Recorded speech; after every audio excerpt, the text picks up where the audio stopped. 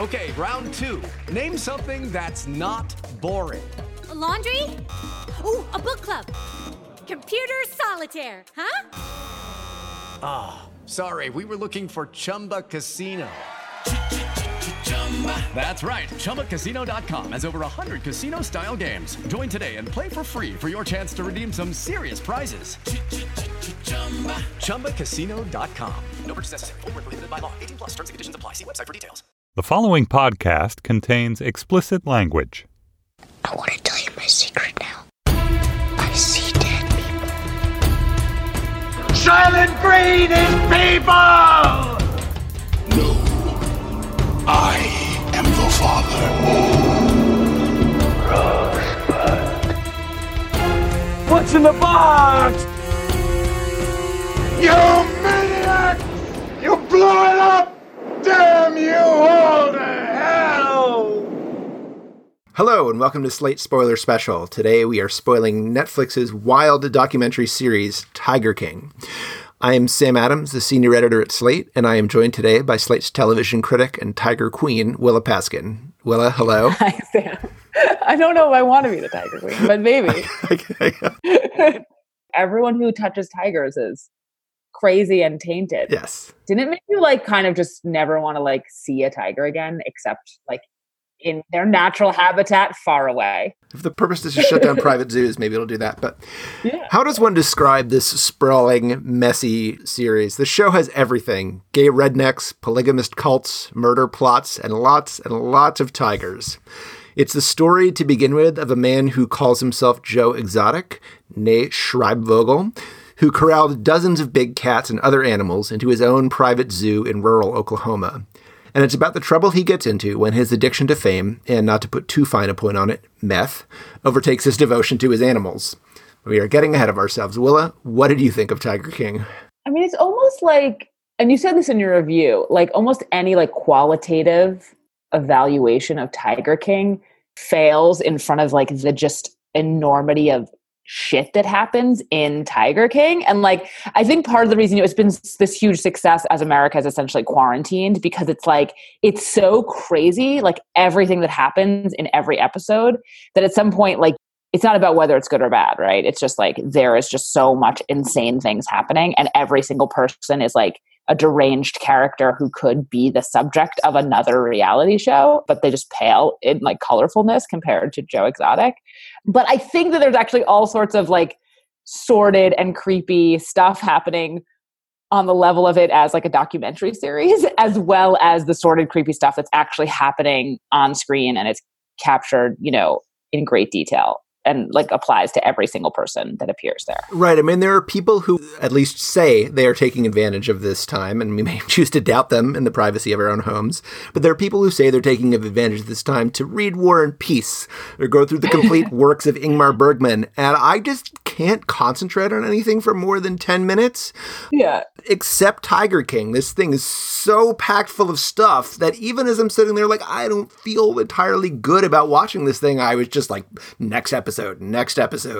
Yeah, everyone's just watching Tiger King instead of doing something good. It is so much about America and a very real American predicament. And it's not about we got in this particular coronavirus situation, but it is a lot about how we got into our political situation. There's all sorts of resonances and echoes. I mean, if it had been coming out at a different time, we'd just be talking about the way it's a reflection of sort of Trump and the Trump id. And you see that, but then also it's just every single episode is 10 true crime podcasts. Right. I mean, this story, we should mention, it has been told before. There's a Texas Magazine profile from, I think, a year or two ago. There was an article in New York Magazine last year, which was also co-reported as I think a 6 or 7 part Wondery podcast.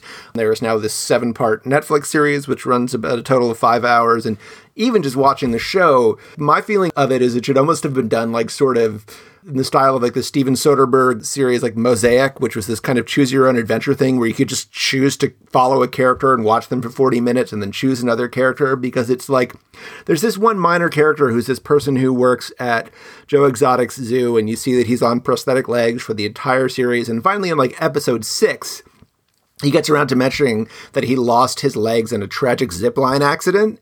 And then it just moves on and it never mentions it again. And it's like, can I just click on something and like follow the zipline guy for another hour? He's also is like maybe the only person who's not horrible in the whole show. Right. Although maybe he's horrible too. I don't know. Like he sort of is the emotional center of the end. I mean, the thing about the show is, so basically the documentary starts, it's sort of framed like the documentary filmmakers are like, we stumbled into this, right? Like the documentary filmmaker, Eric Goode, he is a conservationist. Like there's a New Yorker profile of him from like 2012 about his efforts to like save turtles. He's had sort of been doing a documentary about reptiles. And he basically, someone rolled up and had a snow leopard in their unair conditioned like truck. And he was just like, what is the deal with big cats and big cat owners? It turns out big cat owner is like a psychological condition. I mean, like that's like the takeaway from this show. So he gets into the world of big cats. And obviously it seems like he was sort of trying to do some omnibus, right? Like he meets all these guys who have big cats, and Carol Baskin, who also has big cats, which we can talk about a little bit too. But that Joe Exotic emerges from this motley crew of big cat owners as the one who is like the most irrepressibly, insanely reality TV ready. And then as they're watching, this sort of true crime story unfolds. So like, you know, you can see the bits of pieces of their other reporting. Like the fact that, you know, there's one man who owns a lot of big cats who claims to have been the model for Scarface, which seems like fairly reasonable. And like, he doesn't actually really figure particularly into like the plot of the show, but they like went and saw him and he's connected with everyone else. He's sort of part of like the cat trading world. So they include him, and it's not like totally streamlined, which is fine. It's a weird world. It's like a sort of like slice of worlds with a true crime thing in it. It's not like that disciplined. No. And that's another case where all of a sudden you're watching this series. It's essentially about like big cat owners. And here's this guy like talking about how he kind of got a raw deal from the authorities because he went to jail for the murder of a federal informant. And actually all he did was hold a circular saw and help cut off the guy's head after he was already dead. Like that's his defense. Right.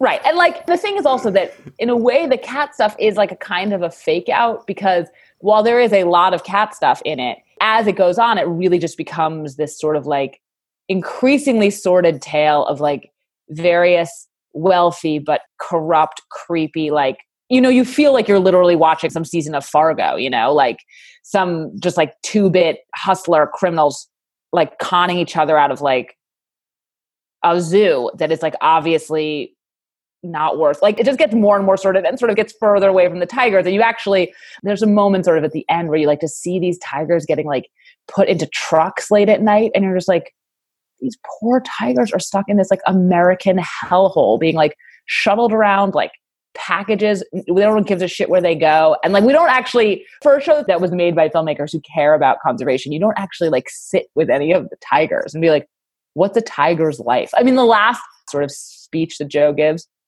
talking about how he had these two monkeys next to each other for 10 years. And then he, you know, finally he gives them to like a ape rescue center, and they like within days are just embracing. And he's like, did I rob them of that? I guess I did. And it's like, I don't know, you could have emphasized that he was robbing all of these animals of their like lives the whole time. Like they really don't hit as hard as they can on like the inhumanity and indignity of what they're doing to these creatures. Right. I mean, there's an article in Vanity Fair where Eric Goode is one of the people interviewed in that, and he sort of insinuates in that maybe like Netflix kind of pulled the edit away from them a little bit and maybe, you know, emphasized the sensational storyline. But Netflix is known for telling filmmakers what to do. Right. You're right. They give lots of notes. Netflix's only note to filmmakers is just make it longer.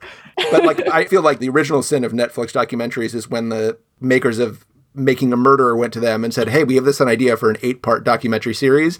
And the Netflix's note was, can you make it 10?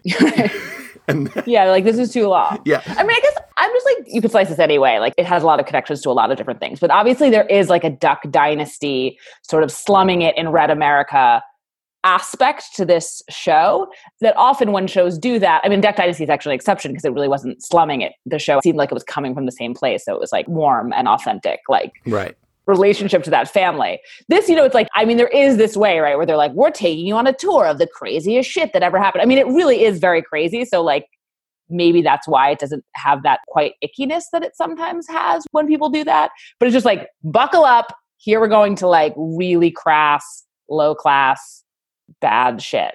There's something about the way the show does that I think that's what is the thing about this is my issue with the Carole Baskin stuff that I find like sophisticated but extremely seamy. Right. Well, as you mentioned, I mean, we get introduced eventually to this whole kind of network and constellation of big cat owners, some of whom are just like wealthy people who pay, I think the going rate is something like $5,000 for a young tiger cub or something like that, and become these sort of, private owners of the animals that probably end up eating their faces off at some point.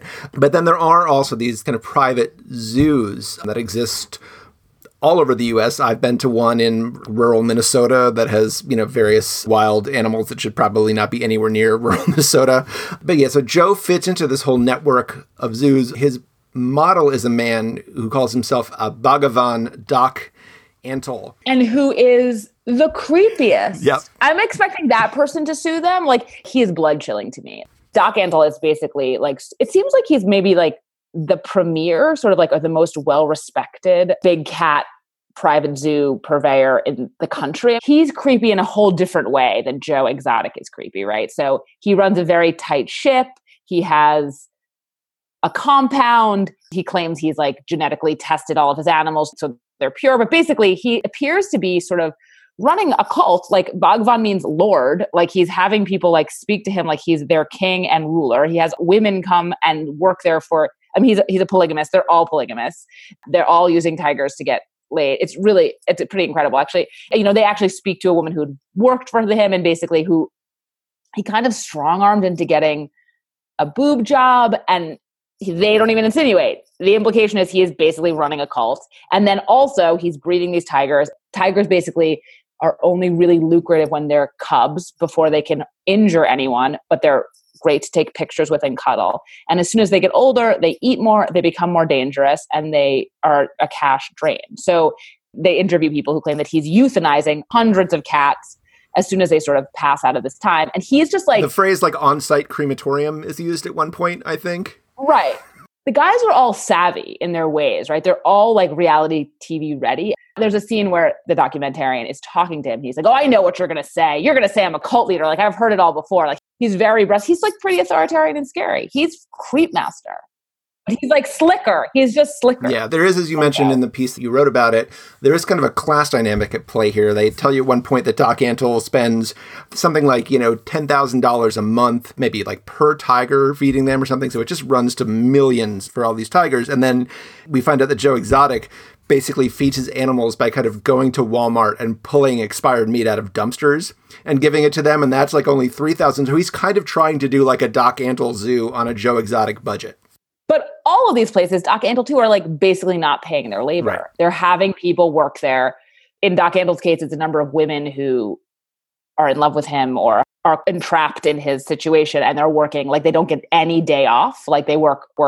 And in Joe's case, he's hiring all these sort of ex-cons and drug addicts who are going to have a hard time finding other jobs. And he makes a community where they are like welcome, and they live in incredibly dilapidated trailers with very little resources, but they have like sort of these jobs and they have each other, but they're also expected to work for basically nothing. I mean, you do just think they should all be shut down. Like, this shouldn't exist, any of it. It's not good for the animals. It's not good for the people. Right. So Doc Antle is sort of in the middle of this continuum in the sense that he seems to be like, prospering, significantly from this thing, but is still, kind of not maybe the kind of person you'd want to like spend too much time around, let alone like having over to your house. Now, the sort of like, nice, respectable alternative to him is a woman named Carole Baskin, who you wrote about in some detail. She's sort of the main foil of Joe Exotic, both because she's really distinct from him, but also because this is like literally what happened in real life. Like, this is the true story of what they're chronicling. But Carole Baskin is a woman, a kind of hippie looking, wide-eyed,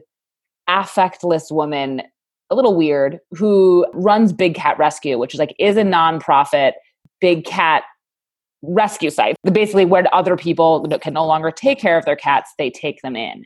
But having written this piece about her, it was defending her in the theme of the show, but I'm not like Carole Baskin seems hella weird too, In the frame of the show sort of puts forward Joe's own arguments, like his own insults of her as like the argument against her is basically she's really no different from them. She just has a better scam going on. Like, she has a better cover story. And she's no different because she also cages all of these animals, and she makes money off of people coming to see them. And she has volunteers working hours and hours. Christmas weeks, they quote some volunteers for no pay. And basically he's just like, she's full of shit, Joe Exotic is. Like, she's just doing exactly what I am, but she is all respectable and stuff. I mean, the truth is she's not doing exactly what he is, in the sense that she's not breeding tigers for money and for petting. But she may not be a paragon of decency and virtue. Right. So we know from the beginning, the series does a kind of unusual thing where it tells us there's sort of like a little 3-minute Errol Morrissey prologue at the beginning where it basically tells us where the story is going to end up, which is with Joe Exotic in jail as part of a conspiracy plot to murder Carole Baskin. He like hired a killer. Yes. To kill her. Right, yeah, because she is showing up on screen fairly early in the series. You have a pretty good sense that did not succeed, so you could sort of relax a little bit there, which makes it more watchable. But before he got the idea to hire this man to go and kill her, Joe's main mission was to discredit her. The principal way he did that was by pushing this theory that she murdered her first husband, the one whose money has then kind of gone into founding Big Cat Rescue, and fed his body to her pet tigers, which the documentary ends up devoting its basically the entirety of its third episode to this theory. Right. And a lot of people are convinced by this. There's other things, right? Which is that it's like a slow motion car crash, right? So basically Carole Baskin and Joe meet each other because Carole Baskin is trying to put Joe out of business because she's trying to put all of these small zoos out of business that are in Big Cat. She tries to shut down his mall tours, starts to do copyright infringement, like, because her Google searches are so good, and it escalates. I mean, Joe's just like, he's totally unhinged, right? I mean, this is why he's charming too. He just does things other people wouldn't do. He firstly has made himself star in his own reality show. He's like creating a reality show of himself that goes on the internet all the time. And in it, he just talks tremendous shit about her. And the main line, as you say, is that she killed her husband. And the thing that's interesting about what the show does basically is that the story of what happened to Don Lewis, who is Carole Baskin's disappeared first husband, is so weird. There's so many strange lacuna in it. Like, it is a crazy story that they interview Don Lewis's ex-wife, his children, his secretary, his handyman. All of these people are like, this story doesn't make any sense. We think Carole Baskin killed him, basically.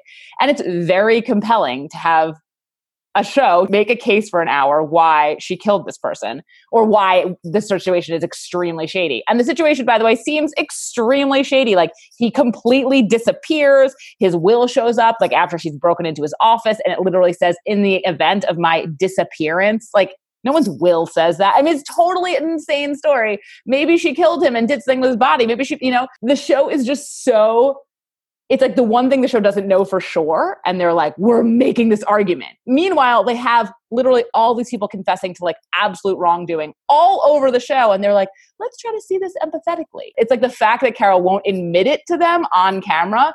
They're like, we're coming for you, And like, she just is not a good reality TV personality in that way because she's not forthcoming. She seems like she's lying all the time because she is always sort of like laughing too hard and doesn't ever seem to have an authentic reaction to anything. Like, she guffaws about like Joe shooting a blow up doll that's supposed to look like her in the head. And she guffaws about whether or not she killed her husband. She's always like, well, what are you going to do about it? She seems very fake. Like, she's not compelling. It starts to feel to me that it's like her actual crime in the world of the show is just that she's like not willing to turn it up to 12, Right. Because Joe gave them kind of extraordinary access, although, queer the uses to which they put it. And Doc Antle seems to kind of lack the self-awareness to keep them out. But yeah, Carole seems very like conscious of her presentation in a certain way, but also completely like a babe in the woods when it comes to thinking about like how this is going to be edited and how you want to project yourself on camera and that sort of thing. She doesn't incriminate herself on camera. What is incriminating is that like, she's not very likable. I mean, that's the live wire word, but it's like, that's what's going on. Like, she's really unlikable. And Joe, for all the terrible shit that he does, is actually extremely charismatic, and his willingness to be himself, which is like this very unique figure, just so completely, is really interesting to watch, even though also he's obviously like mentally ill might not be the right term to describe his relationship to his own ego and fame, but it is like, he seems like he's basically like in a manic fugue for years and years and years where he wants to be, this is like an aside, but like, when Britney Spears shaved her head, she had that real incident. And it was like, oh, if you were having like a psychotic episode and you were Britney Spears, like you would think everyone in the world was paying attention to you. But if you're Britney Spears everybody in the world is paying attention to you. How do you like square what is really crazy for someone else with like your experience? And there's a way that Joe, like, it feels like that. It's like he has this will to fame and celebrity. He just wants people to pay attention to him. And he conjures both a reality TV crew, who then footage he burns basically when he realizes it's been too incriminating. I mean, that's what the show suggests. And this documentary crew to document his every movement. And he has someone who's paying attention to a lawsuit. It's like for someone like him where attention is the whole point, you're just like, oh, like it's working for you. Your insanity is like very successful. And the show contributes to that. That's the thing. Like to someone like that, how can a documentary be anything but gaslighting? Right. I mean, I'm so curious to know like how he's reacting to it now. I mean, one of the things that I find the most revealing about kind of who Joe Exotic is, one of the characters who shows up fairly early on is the producer of this reality show that Joe was supposedly making that, of course, never ended up getting made. But the producer says, okay, when I came to Joe, here's this amazing character. He was obviously trying to get himself out there. He had these like nightly, web broadcasts where he would put himself out there on YouTube. And the producer says, well, when I came there and looked at him, the viewership for these things was like 80 people were watching them. So this is a man who has this incredible, like, I think he himself would describe it as like flamboyant personality. He describes himself a kind of gay, gun-carrying redneck with a mullet. Really sort of unusual, unique character. But also like totally somehow in the year, 2000, whatever it is, completely unaware of like how to put himself out there into the world or on social media. But it worked out. It's just like, so he had 80 people for like a minute. They found him. I mean, the fact that he's in jail as all of this is happening is like irony. That must be very hard. Like it's finally arrived, the thing he's wanted his whole life, which is like, he's a straight up famous person in America right now. Right. And he's in jail. And Carol Baskin and Doc Antle can kind of bask in it, and he is still doing however many years he has left on his sentence. They're not basking though. Like that's the thing, is as bad as Joe is. I mean, like Cardi B loves Joe. Like it's just like people are into Joe. It kind of got really like complicated and weird, and I started to feel weird about him when he decides to run for governor. Like basically in 2016, after Trump wins, Joe like not wrongly becomes convinced like why couldn't he win? And then he actually comes in third. He gets 18% of the vote. I mean, it's really dark. Like it's a dark thing about like what people want. Like if he ran for governor again, he'd get more. He's way more famous. Right. And one of the things that the series does that I don't know whether to, kind of admire or disapprove of, it seems to have a very conscious kind of, hand on the throttle insofar as like how much of that to give you, how much of that darkness to expose you to. It does seem like the real story is, far darker than what we actually get in the series. He had a whole like first husband who got sick and died that the series doesn't even mention. There's just so many more like tragic layers to this thing. And it feels like it just gives us the kind of, juicy, like freaky stuff on top so that we can just sit there and go, oh my God, this is so weird, and not actually face like this is actually like really fucked up. One of the really saddest things that happens in the show is that one of his husbands, who seems to be fairly unhappy, fairly trapped, to be addicted to drugs, may be suicidal. But in this instance, it's not, like jokingly pulls a gun to his head and doesn't believe there's a bullet in it and shoots himself in the head, murders himself in front of other people. And like, they literally show you the footage of the guy watching him do this. It's so horrible. And like, it's just like another insane thing that happens. They have people saying this is when Joe really lost it, and he sort of gets it together by like 2 months later marrying a much younger man. But I mean, I guess maybe it's there to see that Joe is just like so insecure and desperate to belong to somebody. But the show's not helping. It's not helping. I mean, not that that's what it has to be doing, and these guys are shady, they deserve it. They made their own bed. But like, you're just like, oh, I am complicit in this really gross world. Right. Hey guys, it is Ryan. I'm not sure if you know this about me, but I'm a bit of a fun fanatic when I can. I like to work, but I like fun too. It's a thing. And now the truth is out there. I can tell you about my favorite place to have fun. Chumba Casino. They have hundreds of social casino style games to choose from with new games released each week. You can play for free anytime, anywhere. And each day brings a new chance to collect daily bonuses. So join me in the fun. Sign up now at ChumbaCasino.com. No purchase necessary. VGW Group. Void where prohibited by law. See terms and conditions. 18+. I don't know what your experience is of the kind of other people watching it, or if you've talked to like friends or other people who've seen it, but I'm recommending the show. Okay. But I've been recommending it just like fully and like we're in a really weird moment and it is fucking distracting. Yeah. You know, like I don't know that I would recommend it having finished it, but like at episode 2 and 3, I was like, oh, this is insane. Like everything is insane that happens. It's like into a subculture show, you know? But the thing is also that Carol Baskin, she's sort of set up early on as Joe's nemesis. In addition to this episode that's sort of devoted to her perhaps having murdered her husband or disappeared her husband, you know, their conflict is like the engine of the show. But as the episodes go on, Joe's real enemies are the people that he chooses to align himself with. Like these are the people that actually are the reason that Joe goes to jail.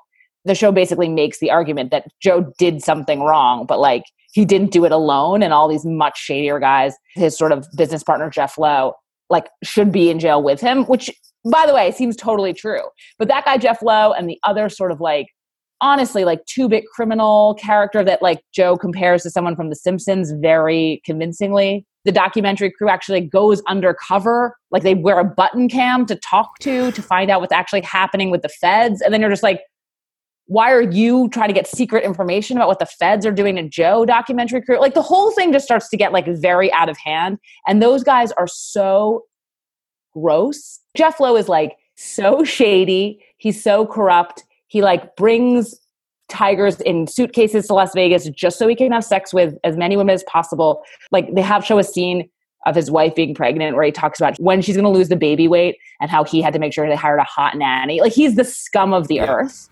And like his right-hand man is the person that Joe has been convicted of hiring to kill Carol Baskin. He's up to in his neck and like he's the real enemy. And the show is like he's also too boring, you know? Right. And it's too complicated.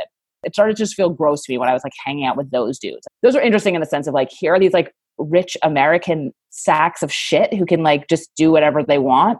But I really hated them. And there was a lot of them. Right. And they kind of screw Joe out of the ownership of the zoo because he's in a position where at one point Carol Baskin wins this trademark infringement suit against him. And then so she has like a multi-million-dollar judgment. And in order to kind of basically get out of having to pay that or being totally financial ruin to it, just signs the entire zoo over to this guy, Jeff Lowe, who's this sort of, you know, Vegas wheeler dealer type. And all of that just makes Joe seem like he doesn't actually know what he's doing, right? Like he's like, I'm going to go on my gut. This guy seems okay. And you're like, what? Yeah. Terrible idea. Yes.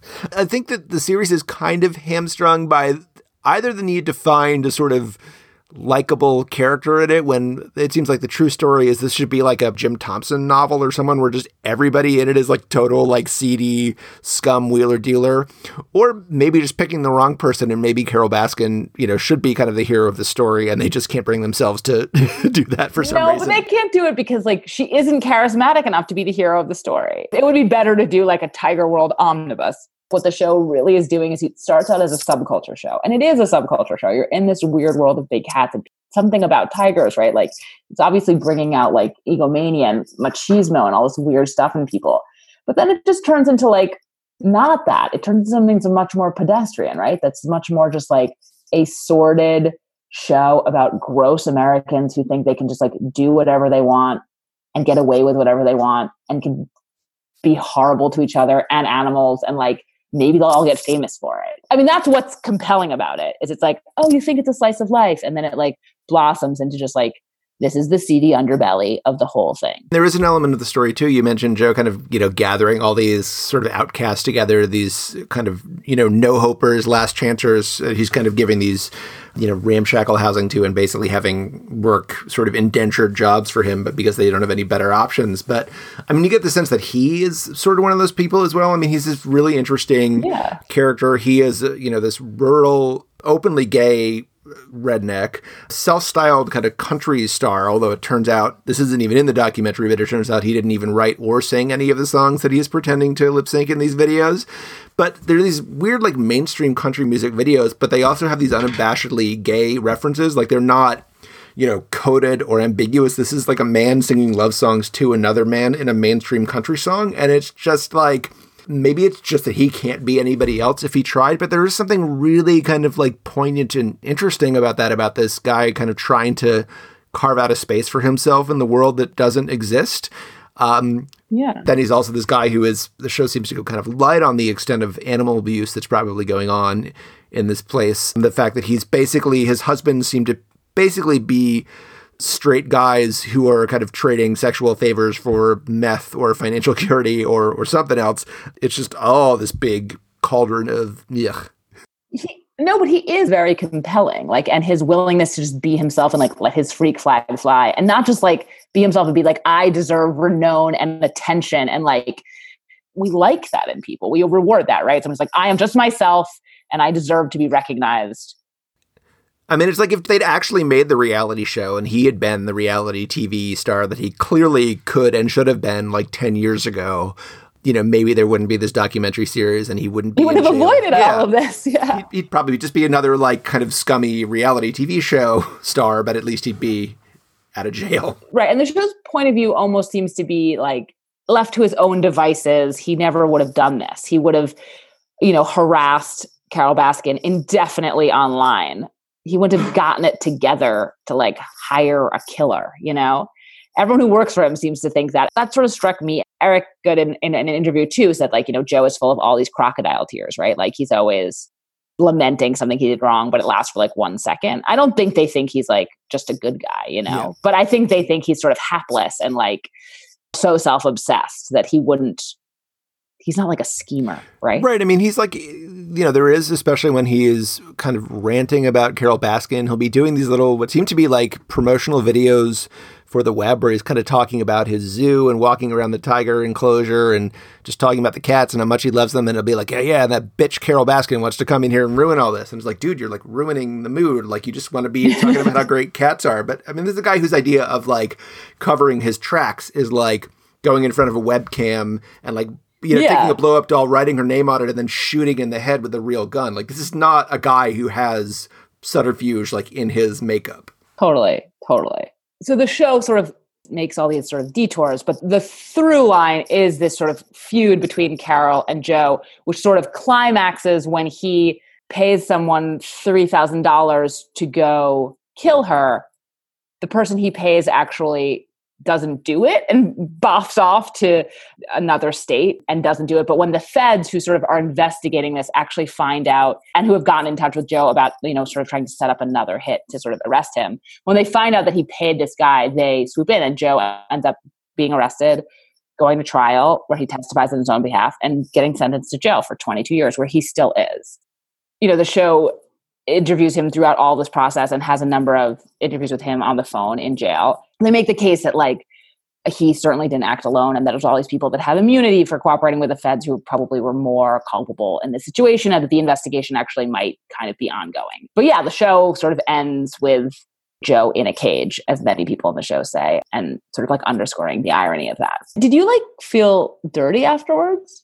A little bit. I mean, I feel like, I've seen like so many kind of, Werner Herzog movies and stuff that by that standard, this is like not even that weird. But I did feel like I didn't like what the filmmakers were doing with the material or like how they were presenting it to me. Like I felt like it was teetering on the edge of kind of like just a gawk at the freaks kind of presentation in places. Yeah, I mean, that's what's sort of interesting about it, right? They hold on to like just enough classiness that it actually is what makes it feel worse. Because you're just like, oh, you're doing just like, let's gawk at the total crazy situation, but you're giving it like this patina of like some higher mindedness, some meaning, some like something classy, something, intellectually interesting. The show is doing like what they sort of are accusing Carole Baskin of doing, right? Because what they hate about Carole Baskin is that she's like putting on airs. She won't like cop to being just down in the dirt with all these guys. And that's what makes her a hypocrite. It is that she's rich and she knows how to work the system. And that makes her think she's different from them. And that's what's so odious because she's the same. But the show seems like it's basically pitched at the Carole Baskins of the world, right? And has some like judgment about these guys. But like, it's actually just a reality show. She is the one who has like the money and the influence to go to Congress and like lobby them to pass this like, big cat rescue bill and stuff. But then like, Doc Antle also has the money and the smarts to kind of bring these tiger cubs to these Congress people who are going to vote on this bill and then get them to take selfies with the tiger cubs. Then it's like, oh, now you want to pass a law outlawing the thing that I just took a picture of you doing? Right. It's insinuated in the show that that's like why this legislation hasn't passed yet, is because he's kind of got all these selfies of them with tiger cubs. And like one of the things that I didn't write in my piece that I thought the show was a little weird about was They're very clear that all of Joe's video harassment stuff of Carol is not illegal. And I'm not saying it's illegal, but they're so blithe about it. Like, if there was a person was making a web series like every day where they were like, I'm going to kill that bitch, and you were that bitch, you would be like really unsettled and freaked out about that person, even if Carol Baskin can't actually express that on camera. And the idea that like after she wins that copyright infringement suit, it's so beyond the pale that she was trying to close the zoo that's doing this thing she doesn't believe in ethically. And also this guy who's been literally harassing her by threatening to kill her, even if it's not real, for months, is like, that's not really like a fair, like the fact that they sort of suggest that her and her husband's eating oysters and shrimp, like when they find out Joe's going to jail, is like so reprehensible of them. And it's just like, guys, he tried to kill her. Like, he might not be the only one, but he did do that. Like, if someone tried to kill you and they went to jail, like, you can eat shrimp. Yeah, that's okay. That's a you shrimp would maybe day. be like, okay, I'm glad the guy who tried to kill me isn't like out there. Like, that's where I'm just like, it tips over too much. If that someone was doing that to someone on Twitter, you'd be like, God, I'm so sorry. You know, like, he was just doing it for weeks and weeks and weeks and months and years. Right. One of the things that leaves me a little kind of uncertain how to feel about it is I did an interview last week with this guy named B.G. Barham, who was the singer of the alt-country band American Aquarium, and he is from rural North Carolina originally, and he put up, I think, maybe the first YouTube cover of the song I Saw a Tiger, which figures kind of Joe's theme song. And I asked him, what is, because I've seen people say like, oh, this just feels like this kind of, redneck safari thing. And he was like, every town has a person like this. Usually it's the mayor, and they have places like this in the South, and they have them in the North. They have them all over the place. And like the accents might be different, but like, he's like, I know this guy. I recognize this guy. I have uncles like that, whatever. Yeah. So I think there definitely is that sort of vicarious, like, oh my gosh, look at these weird people. But I think for at least some people watching the series, is sort of like, oh yeah, like that's that guy I know. I know this whole story. And totally, but the documentary filmmakers are not those people. Like, that's what I'm saying. Like, they're not like, I know this guy, You can feel that. That doesn't mean it's not a good subject for a documentary. One thing that keeps going through my mind is, I think the logline for this series came out in December or January or something like that, and it seemed like pretty juicy. And it seemed like one of those Netflix things. It was like, okay, this might be a thing. Like, you never know. But I was like, this seems, like there's potential here. But I wonder how much of, the total phenomenon this thing has become. We usually often open the spoiler special saying like, should people see this? Should they not see it? But it just seems pointless to even indulge that question, because at this point, everyone's either seen Tiger King or has decided they're not going to see Tiger King. Like, no one's left undecided about this thing. Yeah. Do you think that it would have blown up in this way if we weren't all like confined to our houses 24/7? I think it would have been a big thing, but it wouldn't have been this kind of big thing. It's just this funny thing about all Netflix and like all rating stuff. It's like, what would it have meant if it felt like it was a big thing before? Now you're like, it feels like it's a big thing, and probably the numbers are actually enormous, I don't know. It's pretty crazy, yes. Sam.